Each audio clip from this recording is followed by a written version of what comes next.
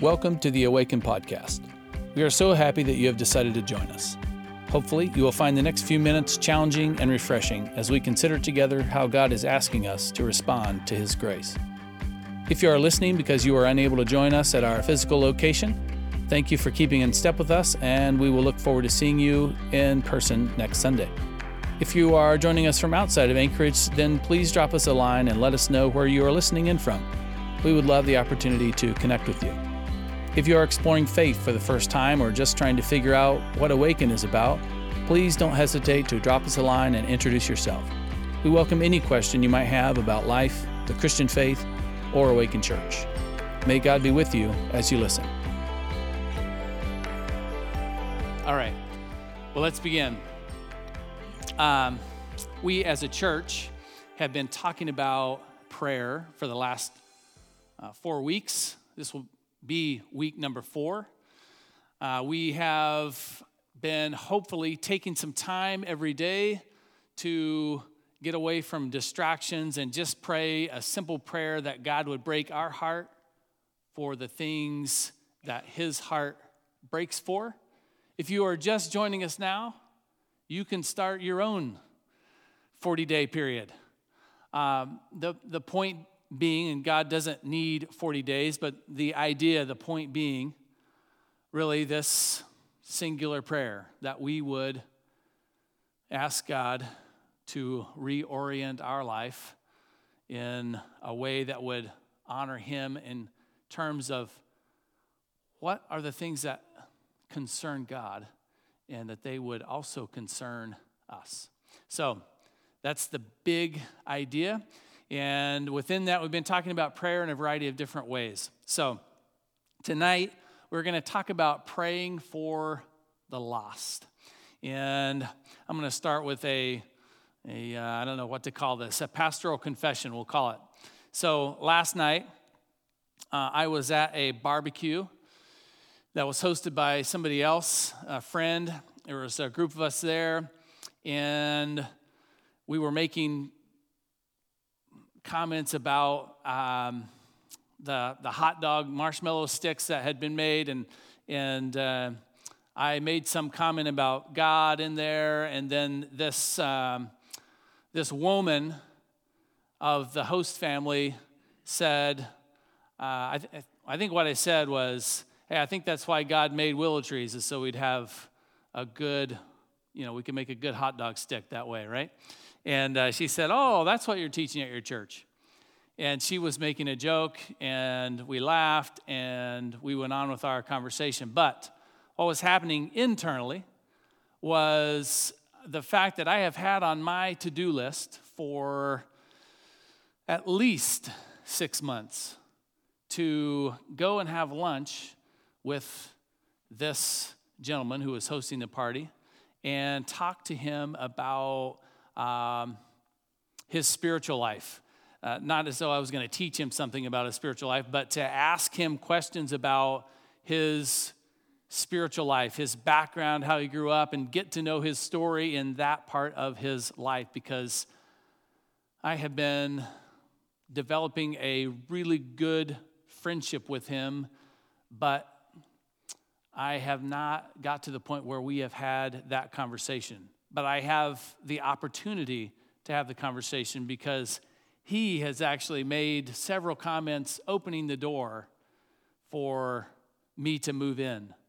And I haven't moved into that. And it convicted me last night as I made that comment. Obviously, it wasn't a spiritual conversation, even though we did mention the name of God. It just reminded me that I'm at least 6 months behind. And so I got to thinking in regards to this sermon, this idea of praying for the lost, being concerned for people who don't know Jesus. I got to thinking about that, and I wonder what is going on within me that I would let something like that go for a 6 month, at least 6 month period of time. I probably had the opportunity before that. It finally made it onto my to-do list 6 months ago. And the thing that came to mind was a word, entropy. Do we have any physicists in the room? Maybe you've heard this word before. but entropy is a physicist's way of describing something losing its energy and then going out of control, or losing its structure, like degrading over time. Something, just kind of, I'm trying not to use slang here. Something going poorly over time, something losing its energy, losing its structure, moving into chaos. And I thought, I think that's something that happens to Christians, assuming my experience is common to all of us, which it may not be. You may be an absolute superstar saint, and if you are, I want to get close to you and figure out how that works. But if this experience is common to Christians, then I think we all experience this, where there is a time in our lives where we are very, very excited about engaging in spiritual conversations with other people. We are very, very concerned for other people's spiritual plight. And so in those situations, we're bold, we're courageous, we are interceding, we are diving into that, we're putting our full energy, effort, and passion into that. But then over time, because of spiritual entropy, we begin to fall out of that. Other things begin to creep into our lives and become more important than that. So I'm hoping to help myself and help you, if that's the case, if there's been spiritual entropy, and if we have gotten to a place where we're not as concerned about this maybe as the scriptures would call us to be. So, concerning praying for the lost, did you know that the Bible there's no direct command to pray for people who don't know Jesus? I'm just going to give you about 30 seconds to review your knowledge base of Scripture and think if you can come up with a verse where it says, pray for lost people. I'm not going to wait for 30 seconds in silence. But I did a quick search, relatively quick search, and you can't actually find this, but we hear about it often at church. One of the commands in Scripture is that we should pray for our enemies, so we would assume those are lost people, but that's kind of a different conversation. We're talking about praying for our friends, our coworkers, people around us that we're in relationship with, and praying that God would save their souls. So on your own, if you'd like, search the Scriptures and just see if you can find a command to pray for people who are lost. So why do we talk about this? So I started asking myself the question, where do we get the biblical foundation of praying for lost people? Are you ready? We got 4 people who are ready. Okay, that's totally fine. Let's start in Isaiah chapter 53. At prayer at noon today, we read this entire chapter. I'm just going to read the last 2 verses. This is a prophecy 700 years preceding Christ, describing the ministry of Jesus, and these are the last 2 verses. It says, when he sees all that is accomplished by his anguish, he will be satisfied, and because of his experience, my righteous servant will make it possible for many to be counted righteous, for he will bear all their sins. I will give him the honors of a victorious soldier because he exposed himself to death. He was counted among the rebels. He bore the sins of many. And here it is in the last line. And interceded for rebels. And so we are reminded here, told here, that part of Jesus' ministry would be that he would intercede for people who are rebelling against God, for people who are far from God, that would be part of Jesus' ministry. If we move to Luke chapter 23, verse 34, Jesus is on the cross. We know this story because we talk about it multiple times every Easter season. We know that Jesus on the cross, just before giving up his spirit, he prays to the Father that the Father would forgive those who are crucifying him and would not hold their sins against them. And so we see this prophecy in Isaiah in a very clear way fulfilled, that Jesus is interceding for those who are lost. And so there may not be a direct command for us to pray for the lost, but we see this exemplified over and over and over. The best example, of course, being Jesus. I'll give you some other examples. Stephen, in Acts chapter 7, he has been brought before the Sanhedrin. The Sanhedrin is very committed to stamping out this Christian sect, and so they are going to take care of business. Stephen has rebuked them in the most powerful and profound ways, going through the history of Israel and reminding them that the Jewish people have a history of totally ignoring God's clear revelation and invitation, and they have this history of rebelling against him, running from him, and being enemies of God, and they do not like what Stephen says. Stephen has this in their presence, has this vision of Jesus standing at the right hand of God. That's what puts them over the top, because he is in that moment claiming that Jesus is co-equal with God, and this is a problem for them. They commit to stoning him. That's where we pick up the story. Verse 57, then they put their hands over their ears and began shouting. They rushed at him and dragged him out of the city and began to stone him. His accusers took off their coats and laid them at the feet of a young man named Saul. That is Paul, as we know. As they stoned him, Stephen prayed, Lord Jesus, receive my spirit. He fell to his knees shouting, Lord, don't charge them with this sin. And with that, he died. He died interceding on behalf of these people who were rebelling in the most egregious possible way in that moment. And so we have these incredible examples of people praying for the lost.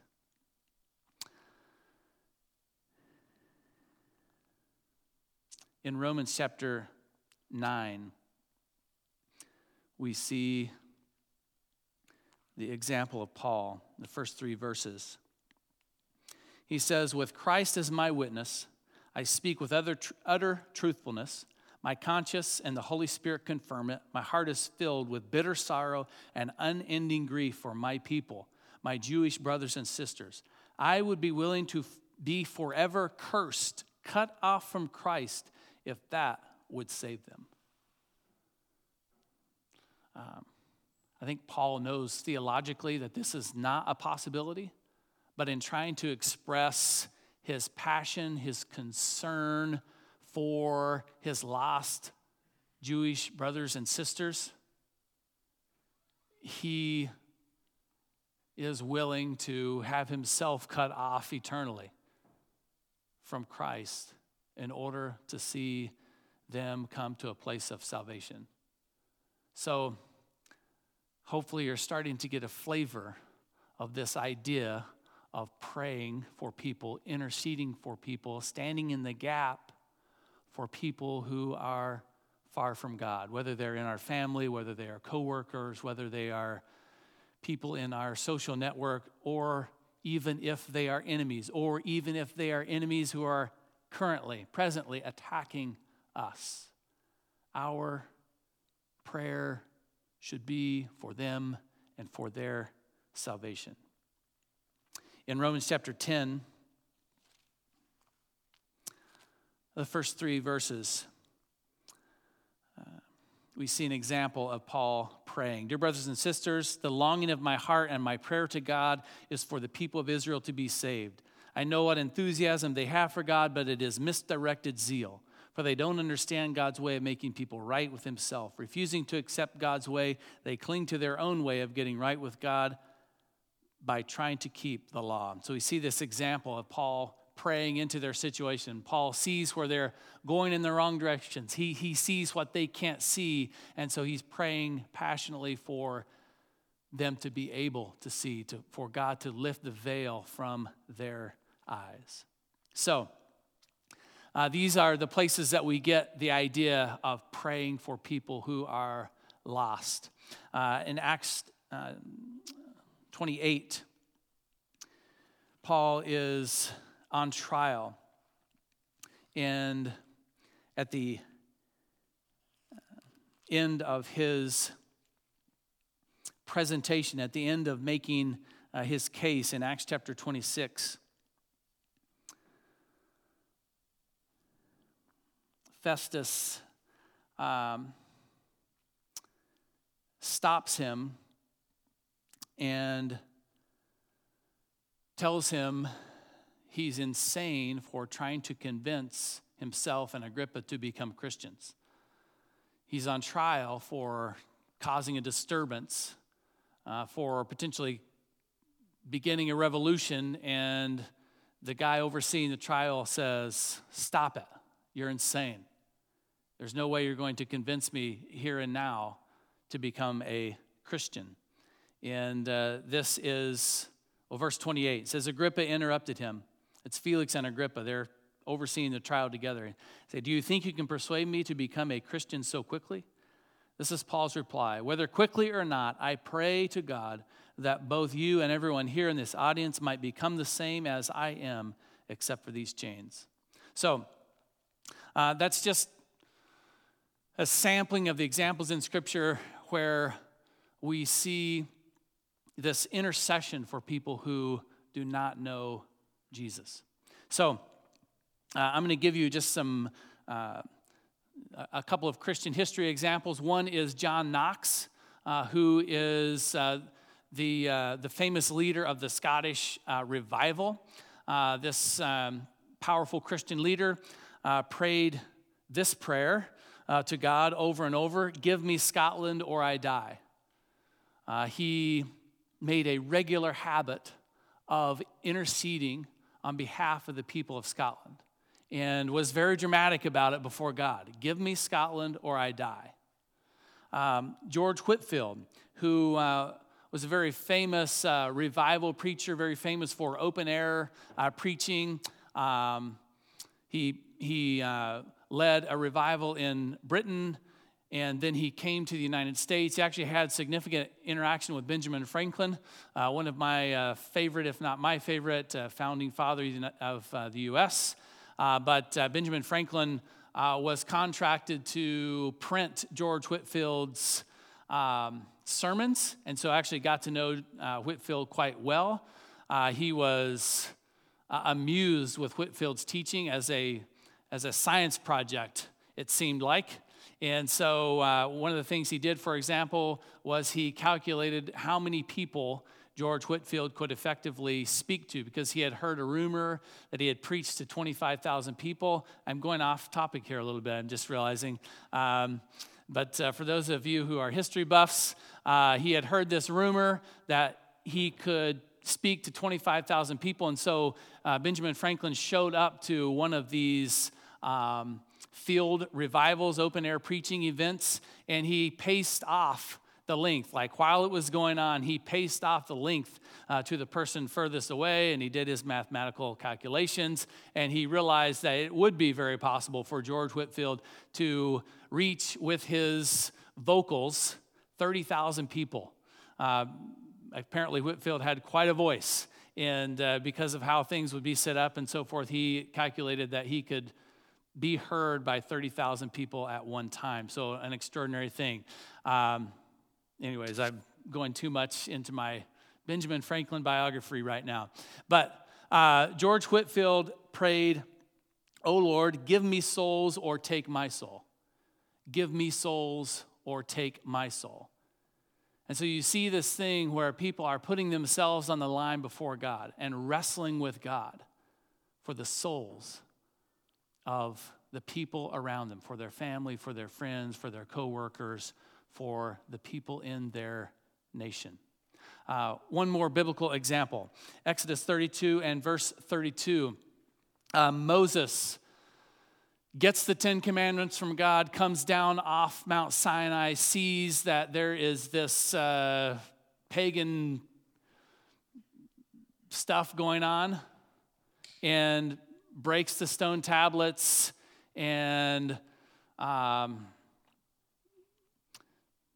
punishes the people of Israel, I guess, I'll say it that way, and goes back to intercede before God. God tells him that he is going to wipe out Israel.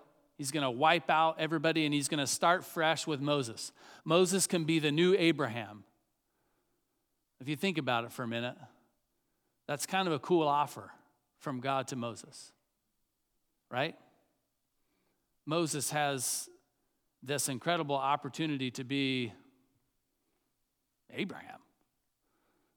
I mean, that's kind of cool, right? How does Moses respond?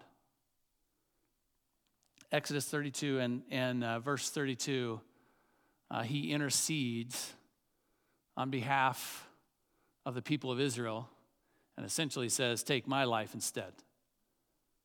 And so we see all of these examples of this willingness for us to lay down our life on behalf of other people and to do it in intercessory prayer.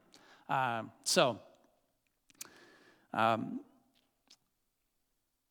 challenge for us is compassion, actually moving into this where we care about the people around us so much that we are willing to lay our lives down. So here's a quote from an old Puritan teacher, Richard Baxter. I'm sure nobody knows. But anyways, here we go. He says, "Oh, if you have the hearts of Christians or of men in you, let them yearn towards your poor, ignorant, ungodly neighbors. Alas, there is but a step betwixt them and death and hell. Many hundred diseases are waiting ready to seize them, and if they die unregenerate, they are lost forever. Have you hearts of rock that cannot pity men in such a case as this? If you believe not the word of God and the danger of sinners, why are you Christians yourselves? If you do believe it, why do you not bestir yourself to the helping of others?" Sometimes I read some weird things and they convict me, and that particular one did. Essentially, if we really do believe what we say we believe, because that's a lot of what we do, is get together and agree that we believe on certain things, both on Sunday morning and in Bible studies and in our conversations with other Christians. We get together and we agree that we believe certain things, or we're friends based on the fact that we agree that we believe on certain things. So if we really believe the things we say we believe, then we ought to be highly concerned for the people around us. It's very easy for me, and I gave this example earlier. I started off with my own confession. It's very easy for me to assume that I will have ample opportunity in the future to have spiritual conversations with all the people in my life that I need to have conversations with. That is a poor assumption. And my prayer for myself, for us, is that we would stop making that assumption and that we would take advantage of every opportunity that we are given. I'm going to read that passage here in just a moment. Colossians 4. And starting in verse 2, Paul gives us a roadmap to how we ought to operate concerning others and especially those who are lost. He starts off with, "Devote yourselves to prayer with an alert mind and a thankful heart. Pray for us too, that God will give us many opportunities to speak about his mysterious plan concerning Christ. That is why I am here in chains. Pray that I will proclaim this message as clearly as I should. Live wisely among those who are not believers." And I'll just stop here and say, in my particular story, I think I've been doing that in this particular case. I think I've been living wisely. This person, I'll give you a little bit more of the story. This person has said, "Hey, we're thinking about coming to church sometime. just giving you an idea of how open the door is for me to have this conversation with this person, okay? It's the second part that I'm failing on, where it says, and make the most of every opportunity. It could be that I am and he is and his family is one phone call away and one lunch appointment away from his eternity being changed, from his family's eternity being changed. And I know that God is not dependent upon me, but it's possible that God is depending on me, if you get that. Verse 6, let your conversation be gracious and attractive so that you will have the right response for everyone. That gives everybody permission to always have the right answer regardless of the question, to respond with grace. We talk about this often, this idea of redemptive friendships. We have 2 interns this year with us, Ross Atherton and Jonathan Ohl, who's back there behind the lights. And they have just procured employment. And one of the ideas behind their internship is that they get jobs in the community. And this allows them to begin to interact with people who don't know Jesus. So it's their way to experience people who are outside the church and to begin to develop friendships with them. And the idea is that over the summer as they're here, they're able to help one individual move one step closer to Jesus. And so I'm excited to see what happens through God working through them. But it's a reminder to all of us that this is what we are called to do daily, not just our interns, not just your pastor who is currently not doing well, at least on one particular front that I've mentioned, but for all of us, that this is what it's about. In 1 Corinthians, I'm getting ahead of myself. Let's go to Matthew chapter 9, and starting in verse 35. Matthew chapter 9, verse 35. Jesus traveled through all the towns and villages of that area, teaching in the synagogues and announcing the good news about the kingdom.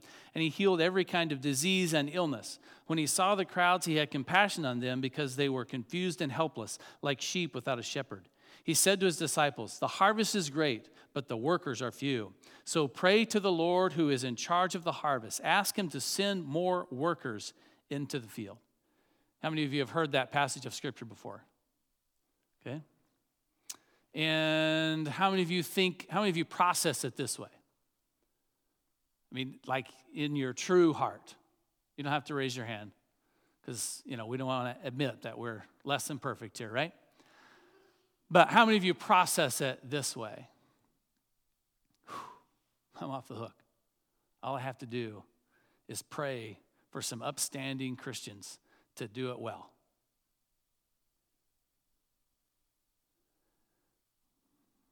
I just need to pray for God to raise up really powerful Christian evangelists to go out and bring in the harvest. Like I said, you don't have to raise your hand. But you probably haven't been aware of what comes next after Jesus instructs his disciples to pray for workers to be sent out into the field. This is what happens next. Jesus called his 12 disciples together and gave them authority to cast out evil spirits and to heal every kind of disease and illness. Here are the names of the 12 apostles. And then it lists the names. The thing that comes immediately after this prayer for God to raise up workers is that Jesus commissions them to go and do the work. And so this is not a get off the hook kind of prayer. This is the kind of prayer where you say, God, raise me up to do the work. God, empower me, equip me to do the work. God, I am willing to put my life on the line. I am willing to give up my own entertainment, my own hobbies, my own career, my own family time, my own everything. I'm willing to give it up in order to see people won for Jesus. Paul in 1 Corinthians 9, 22 and 23 says, "When I am with those who are weak, I share their weakness, for I want to bring the weak to Christ. Yes, I try to find common ground with everything, doing everything I can to save some. I do everything to spread the good news and share in its blessings." This is the heart of the gospel, that we would be so in awe of what God has done on our behalf, that we would live lives that would reflect what he has done for us, which includes our willingness to lay down our life on behalf of the people around us. Certainly the people around us that we love and care about who don't know Jesus, but also the people around us who we're just associated with, even including the people around us who we don't like. 2 Peter chapter 3 and 3 through 9 reads, "Most importantly, I want to remind you that in the last days, scoffers will come, mocking the truth and following their own desires. They will say, 'What happened to the promise that Jesus is coming again? From before the times of our ancestors, everything has remained the same since the world was first created.'" In other words, you talk about Jesus, but is he real? Is he there? Is this going to happen? "They deliberately forget that God made the heavens by the word of his command, and he brought the earth out from the water and surrounded it with water. Then he used the water to destroy the ancient world with a mighty flood. And by the same word, the present heavens and earth have been stored up for fire. They are being kept for the day of judgment, when ungodly people will be destroyed. But you must not forget this one thing, dear friends. A day is like 1,000 years to the Lord, and 1,000 years is like a day. The Lord isn't really being slow about his promise, as some people think. No, he is being patient for your sake. He does not want anyone to be destroyed, but wants everyone to repent." And so we see the heart of God for not bringing wrath when people think it should be brought. We see the heart of God for not moving in the ways that people think he should move, because he is waiting patiently. He is waiting patiently. He is waiting for us to, we've probably seen this at an airport or heard this on the PA system at the airport or in another public place. If you see something, say something. Anybody ever seen that? If you see something, say something. And the idea is, hey, we want you to have permission here in this place, this airport, to enter into the awkward, to do the uncomfortable, to buck social norms. And if you see something, say something. There's no guilt, there's no judgment. We just want to be safe. And it may be that for you and I, it's awkward for us to press into somebody else's story a little bit. Maybe it's awkward for us to try to persuade somebody to think about life a little bit differently. Maybe it's bucking a cultural norm or seems politically incorrect for us to disagree in a graceful way with a common line of thinking in order to coax somebody into thinking about a reality in a different way. But if we care about the people around us, we will say something. If we're concerned about the safety not just of ourselves, but if we're concerned about the safety of everybody, when we see something, we're going to say something. Now, it's very possible that in this process somewhere, you'll probably mess some things up, or at least feel like you've messed some things up. Because, well, we're in a spiritual battle. I don't know if you're aware of that or not.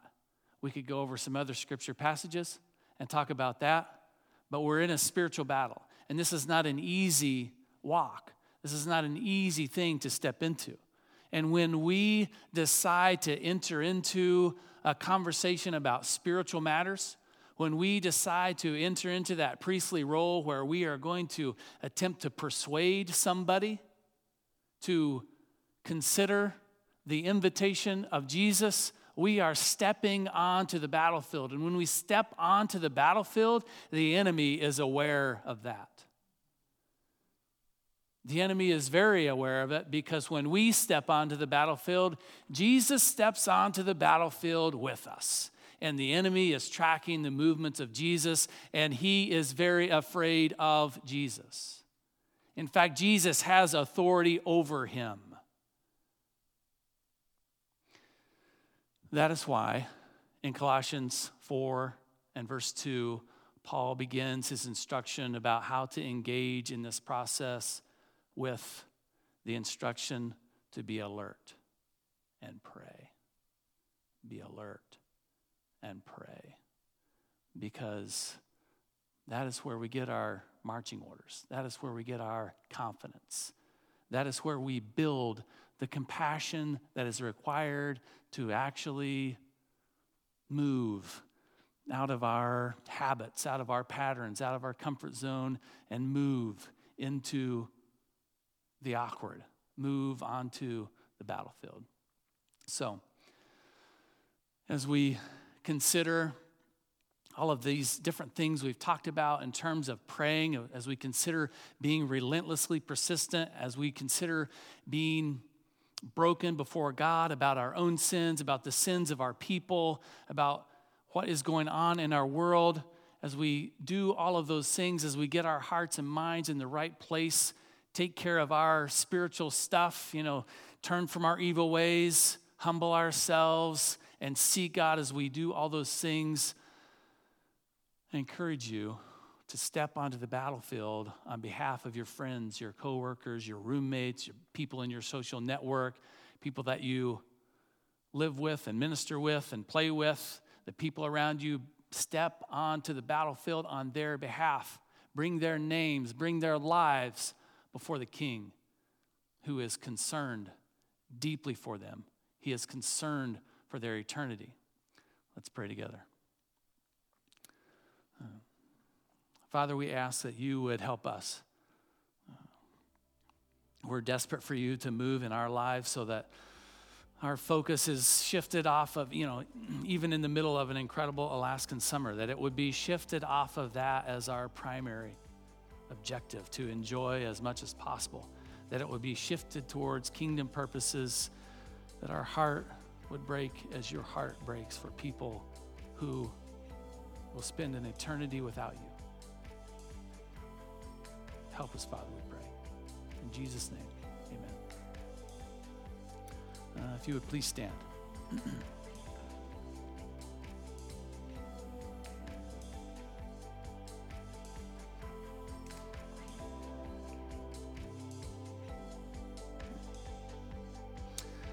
Ephesians 3:20-21. Now to him who is able to do far more abundantly than all we ask or think, according to the power at work within us, to him be glory in the church and in Christ Jesus throughout all generations, forever and ever. Amen. All right. Thank you guys. Have a wonderful weekend. Thank you again for listening. It is a joy to be able to share God's truth with you. Hopefully you found this teaching helpful to your understanding of what it looks like to be a follower of Jesus in today's world, and hopefully you are inspired to take a further step of faith. Please let us know how we can be praying for you as you continue your journey. If you live in the Anchorage area, you are welcome to join us any Sunday. And we have an Awaken 101 event every 6 weeks, and this is also a great way to find out more about our church. Please sign up for that event by going to the events tab at our website, awakenalaska.com, and looking for Awaken 101. Feel free to share this podcast with your friends, and we will see you next week.